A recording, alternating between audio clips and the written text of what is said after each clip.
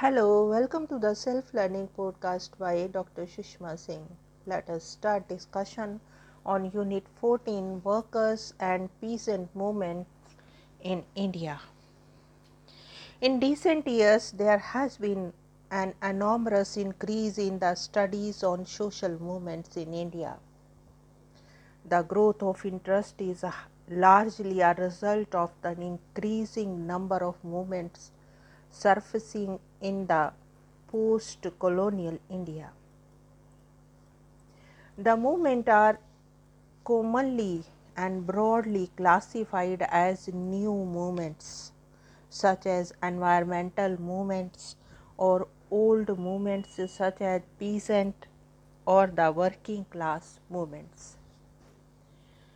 So far as approaches are concerned, these studies either follow the Marxian or non-Marxian frameworks. The studies focus on the nature of the grievances that throw up the movements, the support base of the movements, the strategy the leaders of the movements adopt, and the response of the authorities to the movements and related issues. In this unit, we shall briefly analyze two of the social movement, the peasant movements and the working class movements in the country. Now let us move to the point, working class movements in India. In this section of the unit, we focus on the working class movement in the country. According to the labor historians, the span of working class activities in India is divided into four distinct phases. The first phase spans from 1850 to 1890. The second phase from 1890 to 1918. The third phase from 1980 to 1947. And finally, the post-independence period. Our treatment of the working class movement will follow a brief discussion of some of the essential aspects of the class in colonial and post-colonial India.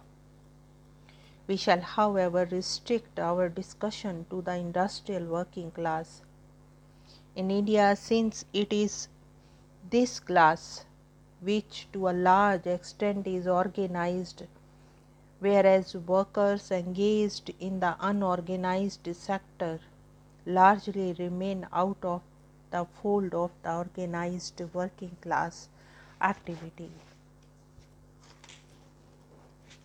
Now let us move to the next point, emergence and some aspects of the early and contemporary working class in India.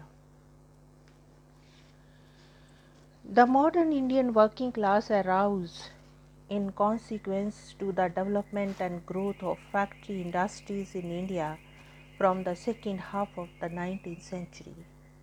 It is, however, about the turn of the 20th century it took the shape of working class.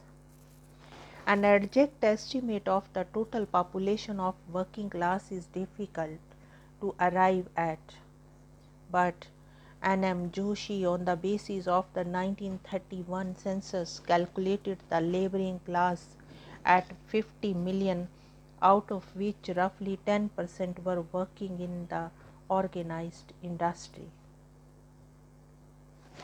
So far as the major industries are concerned, the cotton textile industry in 1914 employed 2.6 lakh workers. The jute industry employed 2 lakh workers in 1912. The railways employed around 6 lakh workers. The numbers swell further, and on the eve of the World War II, in which about 2 million were employed in manufacturing industry, 1.5 million in railways and 1.2 million in the British owned plantations. The number increased significantly after independence, and this was largely due to the expansion of the modern manufacturing industries in various sectors, and also because of the growth of the public sector utilities, corporations, and government offices. According to the 1981 census, the total number of workers in the modern manufacturing industries alone in India numbered around 2.5 million. In 1993, the average daily employment in factories was 8.95 million. In the mines, it was 7.79 lakhs, and in the plantation, it was 10.84 lakhs. Apart from this, a large workforce was employed in the plantations, mining, construction, utilities, transportation, etc. In recent years, owing to a number of reasons, the rate in increase in employment has gone down, and this had affected the employment potential and the condition of the working class proper. A few interesting observations on the nature of the early and post-independent working class may be made. Firstly, so far as the early working class is concerned, it was divided into organized and unorganized sections, and this distinction lies even today. Secondly, there was an insufficient class demarcation between a working class and a peasant labor. Labor historians have found that for a given period of time in a year, workers migrated to his village and worked as a peasant.